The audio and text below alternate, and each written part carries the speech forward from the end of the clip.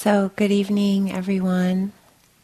Hope this is loud enough. We can adjust it a little. How's that, the sound? Okay, good. It's nice to see Prajna. She's turned this way now. Like, uh-oh. Better do a good job or say something.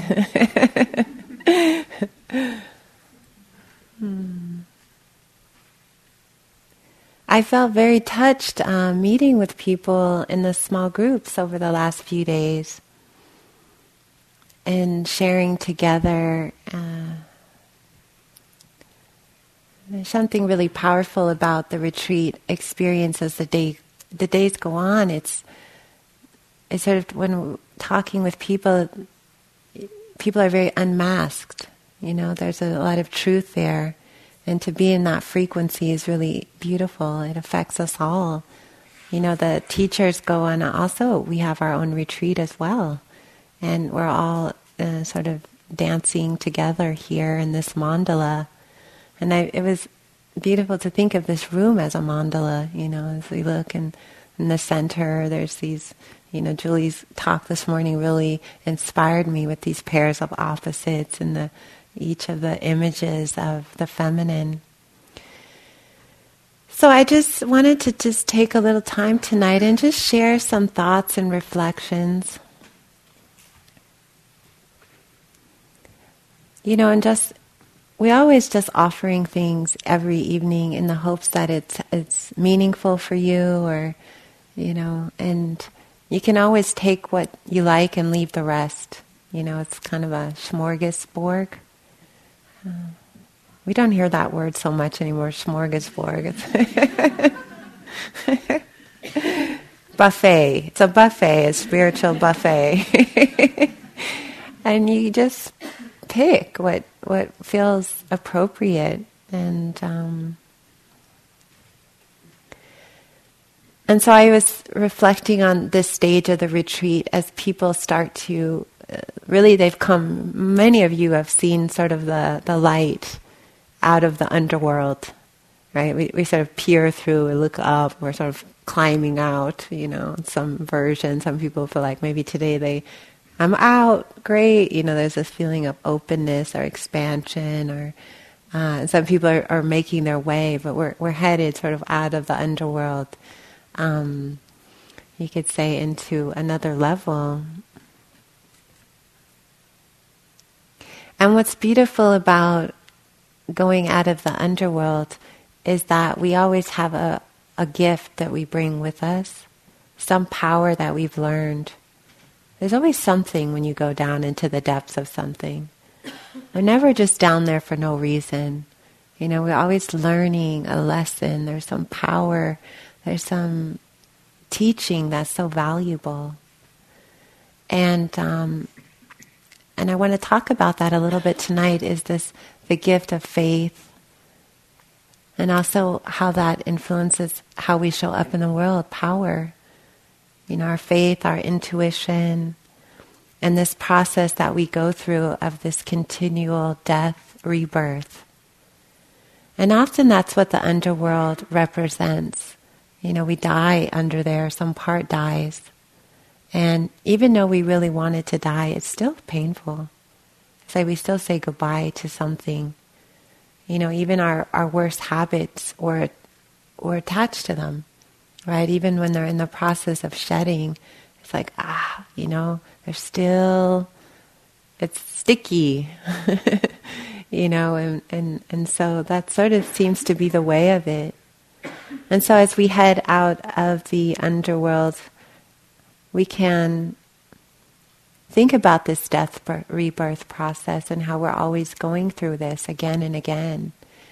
And I think in some ways we don't talk about this archetypally too much in our society, right? We don't really have language for this. So we have to kind of look in, you know, at the stories and the great myths, you know, and what's pointing to something, and maybe some of the shamanic lineages and some of the other lineages for this archetype that we experience on retreat.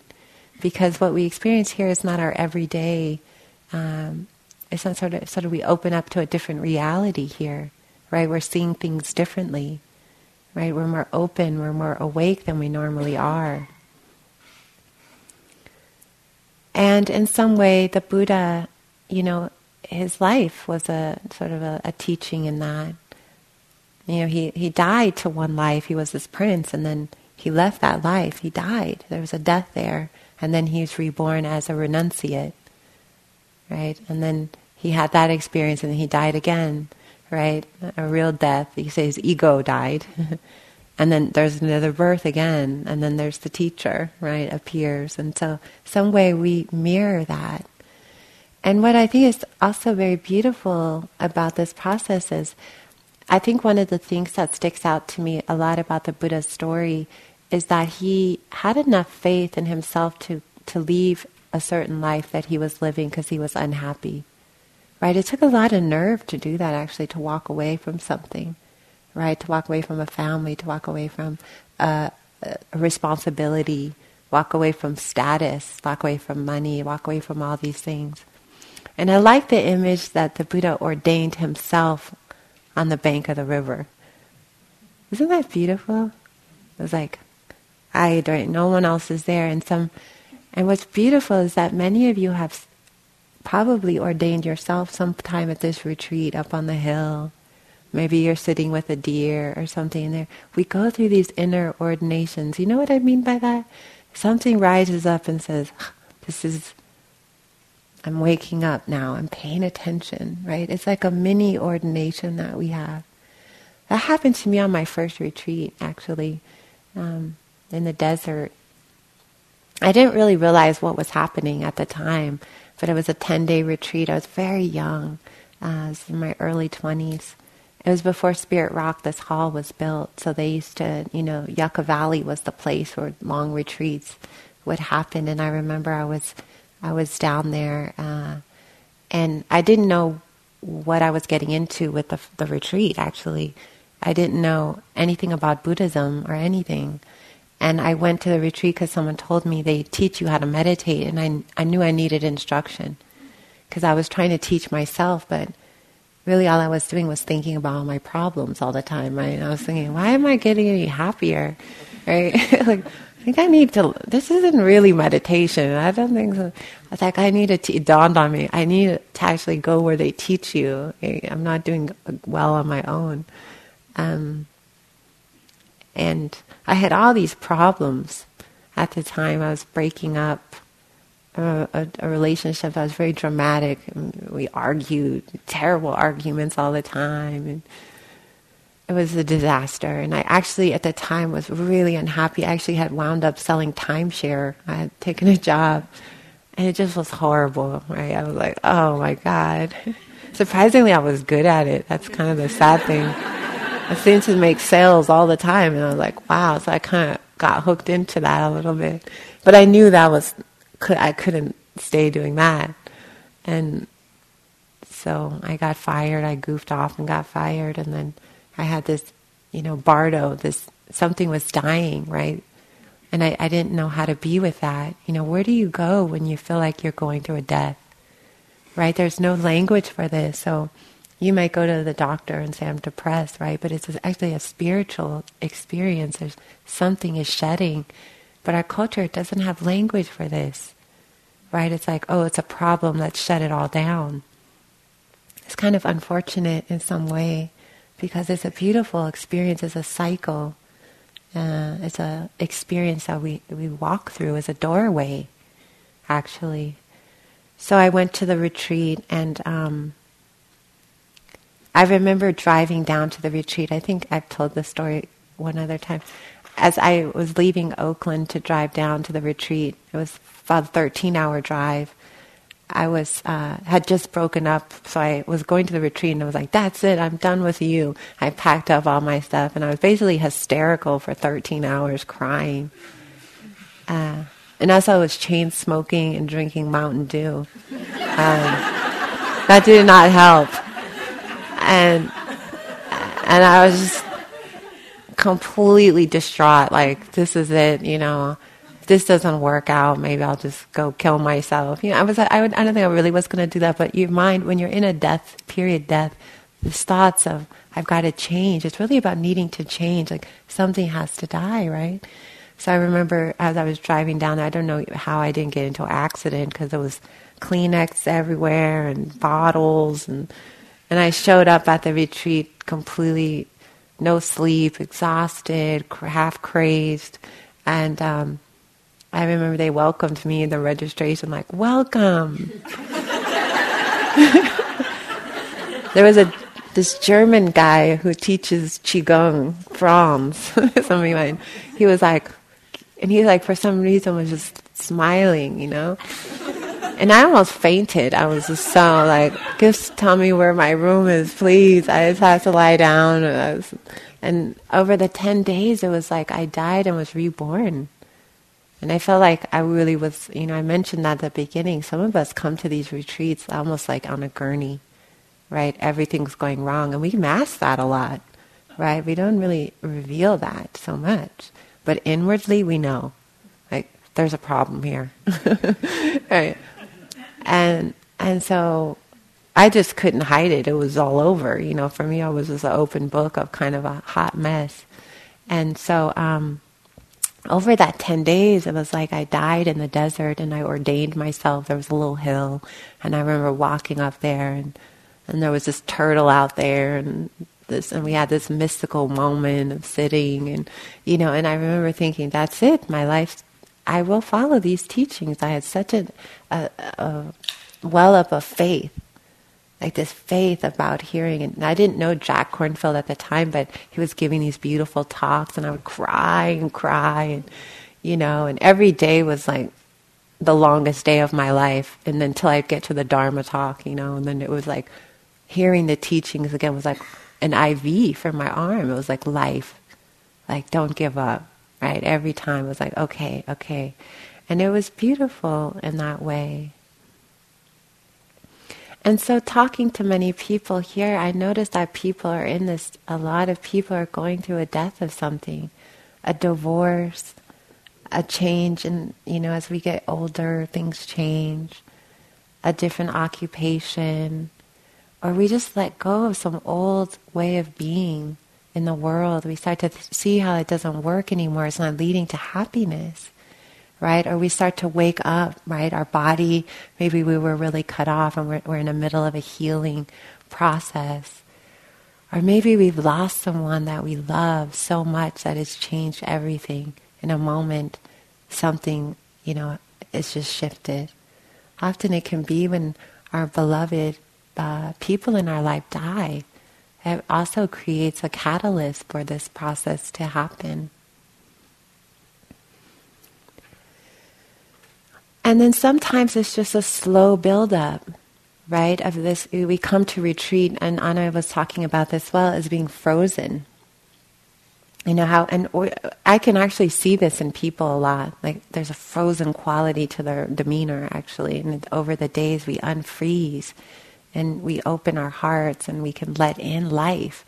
Because in some way, when we're frozen, we're in a state of almost like a comatose state. Nothing's really getting in or out, right? We just sort of, and that could happen over many years of just suffering or turmoil or not being in touch with our true nature. It's like a slow death, We sort of starve ourselves in some way.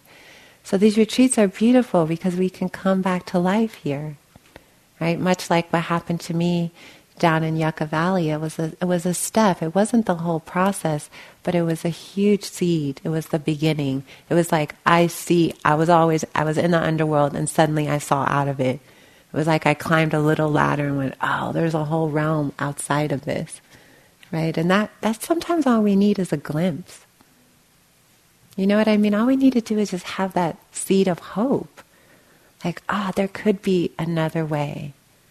Like last night, it was like, how would we be if we stopped being so hard on ourselves? What if we just dropped it, right? And many of us are like, could it be? Like there was this hopefulness there, like, wait, maybe it can be like that. Maybe we can be free. So in some way, I think that that's what rebirth is. When we die to this old way of being, we die to the habits of the mind, right? We die to being in a box. Like some prison we put ourselves in where there's no escape. We start to get the key, open it, right? But it's not so easy to say goodbye to our prison cell. We've decorated it, we've lived in it. You know, it's all the way we want it. Even though it's a prison, we know that somewhere deep, we do. But still, walking out of the door and leaving it behind is hard because we actually don't know what's on the other side yet. Right? It's like, well, what is freedom like? Am I going to be okay? Am I going to be... What if I take a radical leap? Is this going to work out? So a lot of times I think we have to have this faith. And I was talking about faith a lot the last few weeks. It just kept coming into my mind. I get many Dharma talks on this lately. I did a Sunday group in the city and then at our center in Oakland, and just wanting to talk about faith all the time, like this quality of not knowing but trusting some intelligence.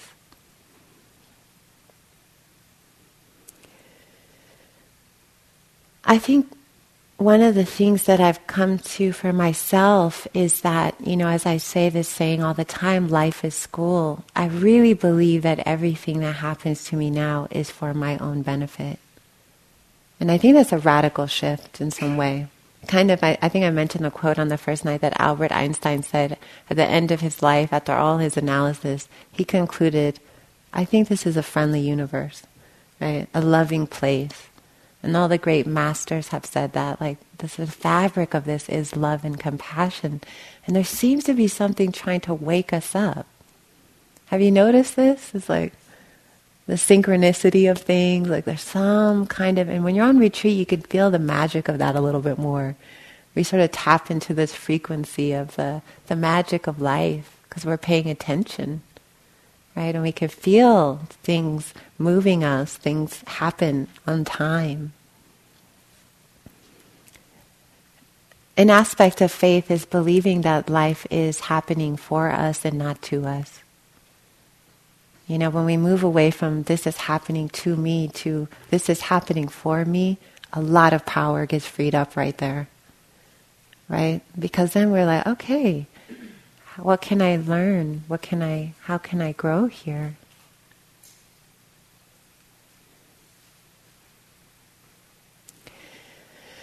So being reborn takes faith, letting go. We have to be willing. There's a moment in everyone's life where we genuinely don't know what to do. Has anybody had that? We don't know. We genuinely, can I go there? Don't go. It's just like, and we have to move in some direction, right? And if we have that faith and we say, well, if everything's for me, everything's for my unfolding here, we move with a certain grace and we trust, even if it's risky. Risky, a little bit risky.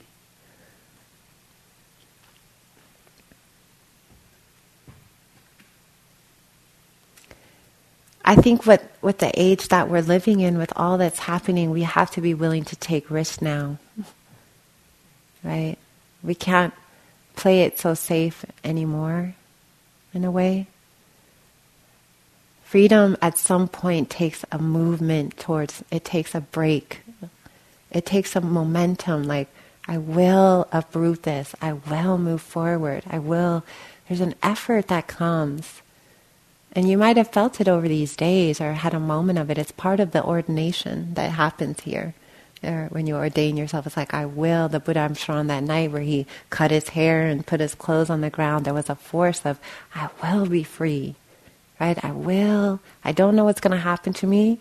I'm going to live on the earth now and trust. That's pretty amazing, isn't it? One takes all their clothes off and says, now I sit on the earth until the truth is discovered. Nothing else. It's very simple in a way. Right? I sit here until things are revealed. Right? I'll pause. I'm not going to engage in all the things I did. I'm going to pause and observe and be. Right? And then the struggle. There's always the demons, though. They have to come in every story, don't they?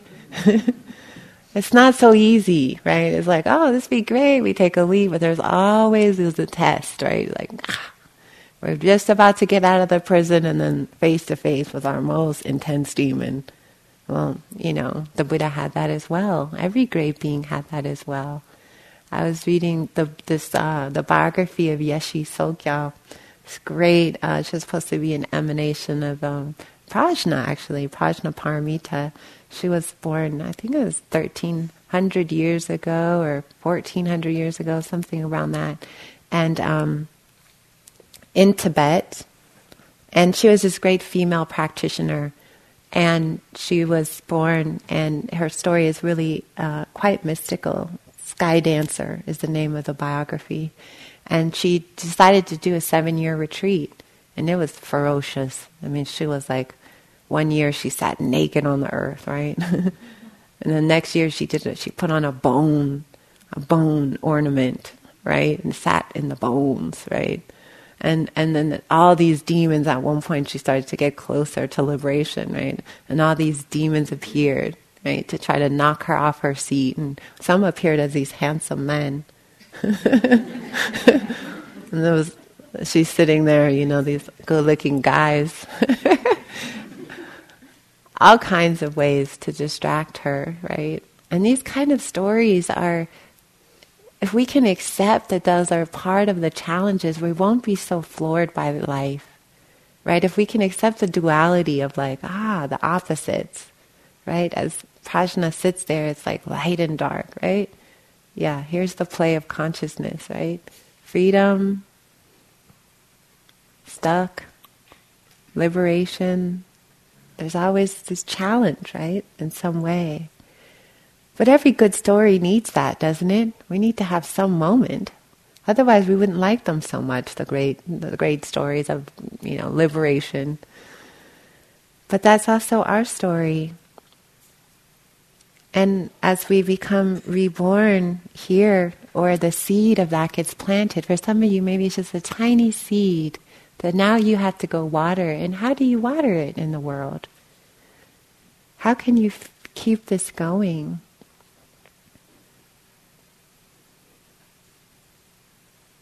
Faith is a part of that. And then there's this power that we have.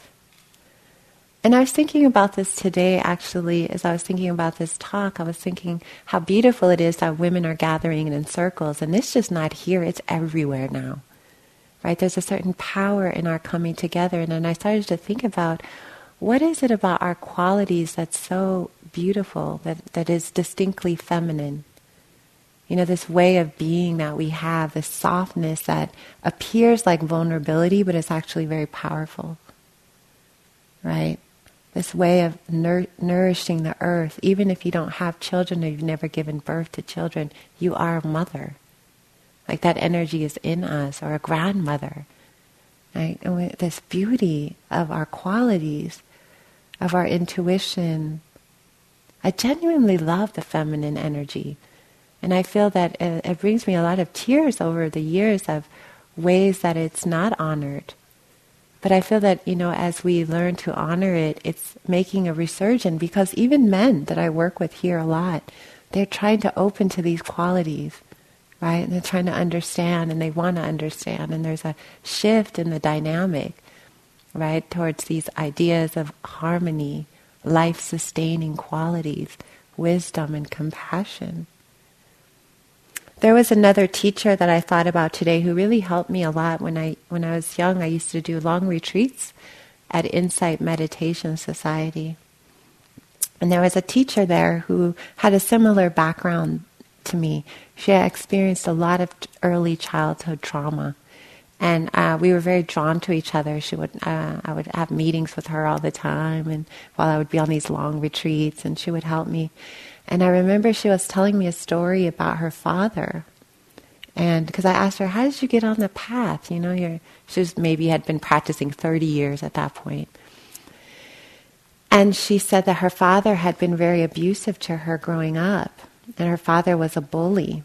And this woman is very petite, sort of magical looking, kind of elf-like, right? Sort of wispy, And she said, my father didn't like my girlish vulnerability, and he would try to destroy it at every opportunity. Right? He wanted me to be hard all the time, but no matter what, I couldn't be. I was always so soft. And I remember she looked at me, she said he didn't see this as power. And he died a really sad death. She told me how he died. It was confused and angry and suffering. So his ways didn't work. His way of living on the planet didn't work. And I think we have to kind of see in our own lives how what we've learned has not worked. The ways of certain energies do not work for life, to sustain life. And some of our ways that have been we've been overshadowed work. Right? Like this isn't just a retreat to feel good about, yay, women, go, roar. This is actually like a life or death situation. Either we recognize it or we don't. Right? It gets a little bit more serious. Like, can we honor it in ourselves? And sometimes we don't because we don't know how yet. Somebody was asking me about the feminine, and I said, I can't come and pull up a PowerPoint presentation and go, here's the feminine, everybody, step 1, It's diverse, it's transforming, it's emerging, it's dynamic, it's an exploration. But I know that it's needed, that what we carry is needed. It's very needed for the healing of our world. It's part of the gifts that we bring here. And that's the next part that I want to talk about is our gifts, our innate gifts that we have. Everybody is born with all these gifts. And when we're not frozen, and when we're not numbing it down, and when we're paying attention, wow, it's beautiful. It's like, wow, we can shine. And we can have power. Not the kind of power we've been taught is important, a different kind of power. A deeper power that has a love in it that is so much more dynamic than anything we've ever known. So much the compassion. There's a power in disarming ourselves, actually, that I've come to see. But it's a scary process. Isn't it a little bit scary? Like, how do I live without all my defenses, and how is this powerful? But it's the biggest power. It's the most brightest power. It's the power of truth. When I, last year, it's hard to believe it was so long ago, I did a 5-month meditation retreat. And I did in Crestone, Colorado. And I spent 2 months in a little tiny Tibetan center. And then I spent 3 months alone in a cabin. And in the cabin, oh my goodness, I died and was reborn. It was epic. It's hard to explain what kind of retreat is like alone in a cabin for day after day. It's a whole... I thought it was going to be very easy, actually. I had imagined having beautiful moments in nature, and I only saw beautiful things when I thought of it. Oh, it'll be like this. Had no idea I would die and be reborn in there, and it was beautiful. I mean, one could only bow to those type of experiences. And after that, I bow to all solitary practitioners anywhere on the planet who do retreats completely alone. But in the cabin, I was doing all kinds of practices, and I was having I was going through a death, rebirth, and an enormous amount of grief had come. Grief that I didn't even know existed in any human being. I named it African grief because I teach African grief rituals with my friend Sabanfu, and that's the only time I've seen that type of grief. It was just the kind of grief that takes you over for hours, physically, mentally. It would go on and on, ocean upon ocean, an ocean of tears. And I remember I would be practicing in the day, and then at night, I didn't sleep very much on this retreat. I was up a lot in the evening time, in the nighttime. But I remember I had this one dream. I was having very shamanic dreams all night. Many of you have had dreams, right? Your dreaming is powerful on retreat. So my dreams were very vivid, like a lot of clarity. And there was one dream I had that I'll never forget because I think it was a powerful image. a woman came and she had filled with light, and she looked at me and she said, "Are you ready to let go of all your weapons?" And I remember I said immediately yes, because I had suffered so much, and I saw a lot of the roots of my suffering were in anger. I used to have a lot of anger when I was young, and I saw anger as being very, at that point, I had acted out in anger a lot, and there was a lot of my grief was attributed to that. So I said, yes. And she said, okay. And then out from the center of my whole chest started to come all these weapons, like semi-automatics, guns, knives, nunchucks, medieval weapons, like the ones with a stick with a big metal bonker on the end, like you would... And it was going on, and then a whole army started to come out, like tanks, military tanks. And I can remember having a physical reaction, like, ah, like, and it was going on, and there was ninjas and assassins of all types and little spinny things, weapons I hadn't even, I guess I must have seen them on movies or something when I was very young. This went on for at least half an hour. And I remember waking up shortly after that, and there was a feeling of being so naked and scared.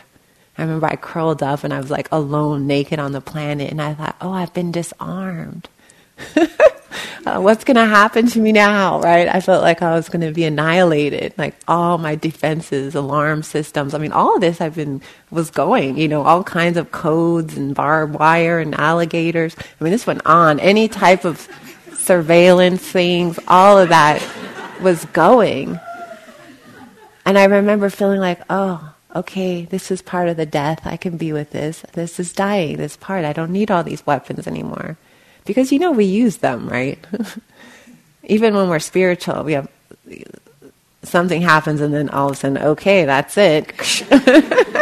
Right? And then mostly, though, they're pointed at us. This is the bad thing. I started to see that even though I had all this elaborate things, mostly it was pointed at me. Mostly it was a very elaborate prison of the ego, right? And it was all like keeping me in. It was oppressing me.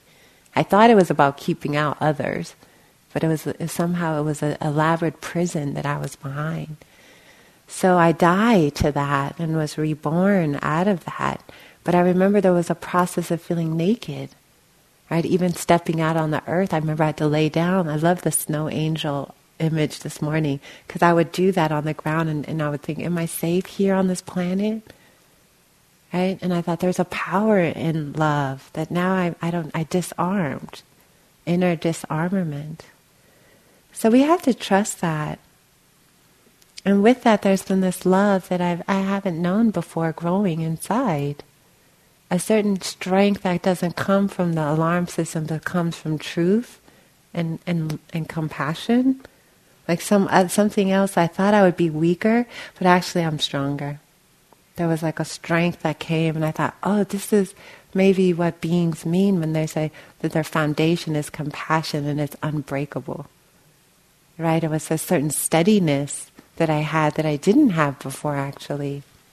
And I think this is what the feminine can bring, this unshakable truth, right? And we know what's right. I think that's what I love about the feminine. When we're awake, we know what's right. We know the right thing. We know what to plant. We know where to look for water. We know how to take care of the baby. We know how to birth a child. We know, it's like these innate gifts inside that is wisdom. It's like we listen and we know. I love that.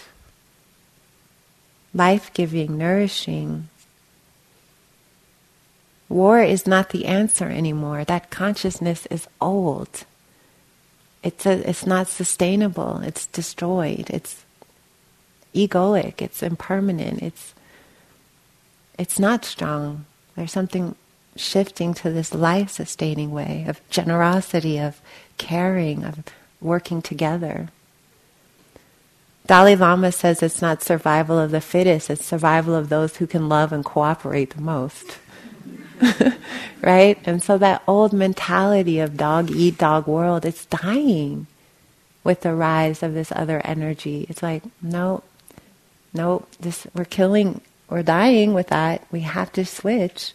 So I love that this is happening. There's power at this time. I feel inspired by women on the planet right now a lot.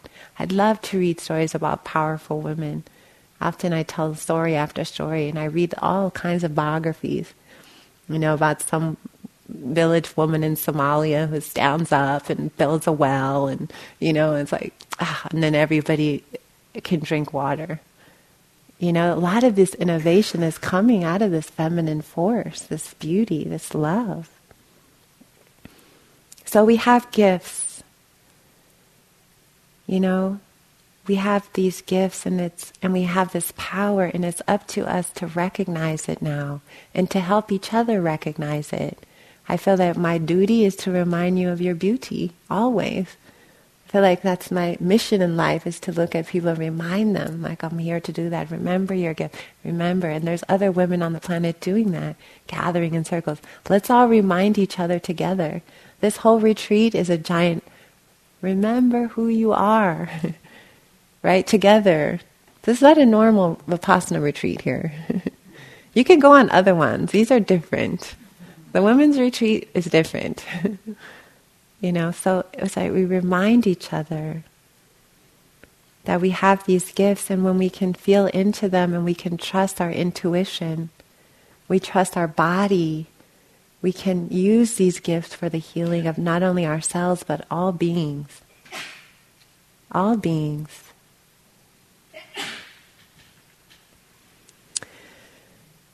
So I want to just end this talk tonight, as I just wanted to reflect on having faith and power, and as we're reborn together again and again, like shedding all the time. Believing in the truth of this inner disarmament, love and compassion, like we have confidence in that. We don't need brute force when you have soul force. Right? It's way more powerful. And people have taught us that over the years. People have shown us that. But I was thinking a lot, because we were talking about the Great Mother and the Mother Earth a lot, and I was thinking of Wangiri Maathai. A lot of people don't know about Wangiri. She's, because she died in 2011, but she was an environmentalist from Kenya, and she won the Nobel Peace Prize in 2004. It didn't get any airplay when she won, but I noticed. I was like, because she was not only the first African woman to win the Nobel Peace Prize, she was the first environmentalist. And she started what's called the Green Belt movement in Kenya. And she was a woman who was so dynamic. She died, she was 73. And that was the one thing I regretted. I had an opportunity to go to a teaching one time. I would have had to travel to Wisconsin and kind of go through some things, but I didn't go, thinking, surely she'll be here. And then she died. I was like, that was one thing I regret, that I didn't get to meet her in person. But she was awarded the Nobel Peace Prize and was founded the Green Belt movement. And she was a biologist. She also became like the first woman in all of East Africa to get a doctorate. So she was the first, and she was doing this in the 70s. Man, she was oppressed. This lady was dynamic, and there's a beautiful documentary that you can watch about her. It's called Taking Root, and then another one called Dirt. And she had this spirit that just radiated love. And she loved the earth with all her heart. In the movie Dirt, in the documentary, she's touching the earth and going, "This is the earth's skin," and laughing and lying on the dirt. And she got inspired. She was a biologist at the University of Nairobi. She got inspired when she saw women suffering and the poverty from the environment being destroyed. And she was a huge advocate of women's rights. I mean, just enormous. She saw women, the earth, and all of that was connected to her. She immediately saw it, and she wrote a beautiful book, The Green Belt Movement, The Challenge for Africa. And then she also wrote this beautiful book called Replenishing the Earth, Spiritual Values for Healing Ourselves. But in her biography, By the way, her organization is responsible for planting 54 million trees in Kenya. And that was the heart of it. She said, let's do tree planting, community gardens, help the women. The women are suffering. They don't have the food they need. They don't have the resources. So it started with her going village to village in urban areas and basically starting farmers markets in the 70s. Like, we need to grow food right here. You women, let's grow something. And then helping these women grow and plant trees. And it's incredible. Her vision was so beautiful. And it sparked a whole movement, actually. There's tree planting now in India. There's all kinds of organizations that are really dedicated. I just joined an organization called Tree Sisters that's going to attempt to plant all the trees again in South America. Right, basically the rainforest, replant the rainforest. A group of women hold a vision of that. We're going to just do it, right? That's pretty good, isn't it? Like, let's replant the rainforest. That's great. So, but anyway, she was really powerful, and I thought about her because she loved the earth so much, and she was such a powerful person, a woman who was so willing really to die for this cause of women's rights, humanity. And in her biography, it was so much negative energy, and that's putting it mildly. One time she was arrested for doing this woman's work. She was considered radical, she was gathering women and doing all this education. And so the Kenyan government arrested her and they beat her terribly. And she signed her name in blood on the prison record because she said, I want somebody to know I was beaten here. Because so many people, and she just did these radical acts. Hence she was given the Nobel Peace Prize. I was so happy that she was acknowledged in some way for her strength. So I say this because I want us to always be thinking about our sisters till we stand in their footsteps. They help us. Like, there's all these examples now. If we look around Joanna Macy, we've been praising, who's a beautiful bodhisattva, right? This little lady, Joanna's no more than this tall, right? It's a powerhouse, right? And it doesn't matter where you come from, what your background is. This is our world, our altar, and at some point, we just take ownership of that. Right, we get out of the way, we let our heart lead us, and we create what we want to see. We are the most powerful women on this planet, Western women. We were talking about this as teachers. Western women have more privilege, more power. It's our time. It's our time to be free, and it's our time to help and lead by example, right, our principles and our values. As best we can. It's not to be something that you're not, or to hold yourself to an ideal. I think it's just believing in something bigger. I think that's faith. Like, I'm here for something bigger than what I could even know. And that's what happens when we step out of the prison. It's like, oh, there's a whole world out here that's so much bigger. Like, wow, okay, I'm here for some reason that I'm still understanding. So I hope that, I feel inspired by what we do here. And it touches me a lot when I think about our sisters on the planet. I hold this circle not only for us here, but all the women all over the world who don't have an opportunity to come to a women's retreat, who would love to be here. Right? Women who are just trying really hard to take care of their children. All our sisters, we hold them in this mandala. Like, we're here and we carry them. Our ancestors, our mothers, our grandmothers, our great-grandmothers, and also our grandchildren to come. Right? It's not only the past, but the future. Our great-great-great-great-grandchildren, we are doing this for them.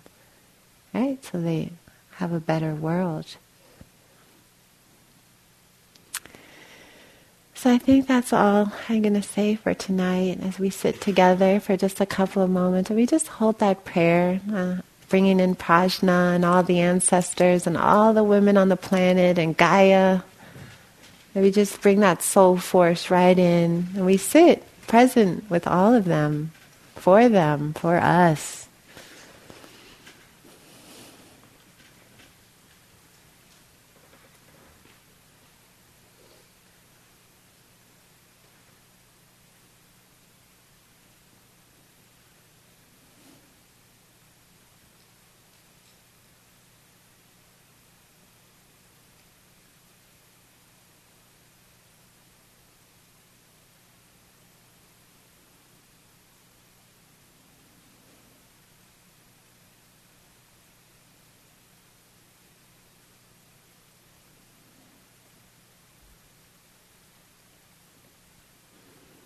So may we all quickly, swiftly awaken to our true nature for the benefit of all beings everywhere.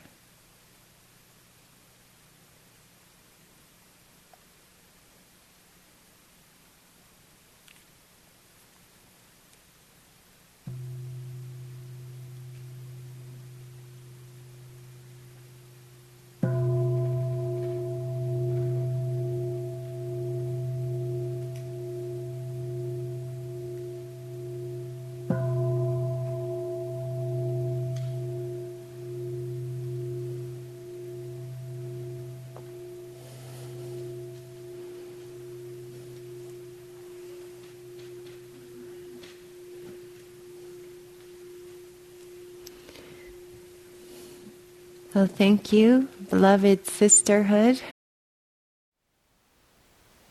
Thank you for listening. To learn how you can support the teachers and Dharma Seed, please visit dharmaseed.org/donate.